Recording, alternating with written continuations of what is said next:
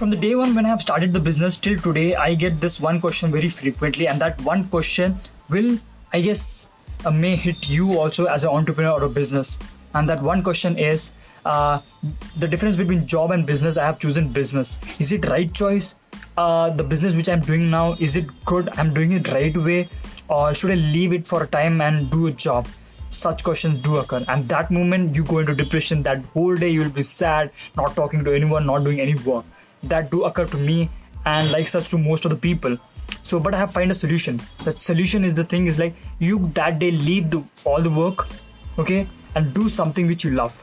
You watch comedy movies, go out, chill out with friends, okay, do that thing, because it'll be at a time, okay. Slowly you need to make it habituated, and you need to make sure that it goes out and you continue with your life and doing business and being a successful person.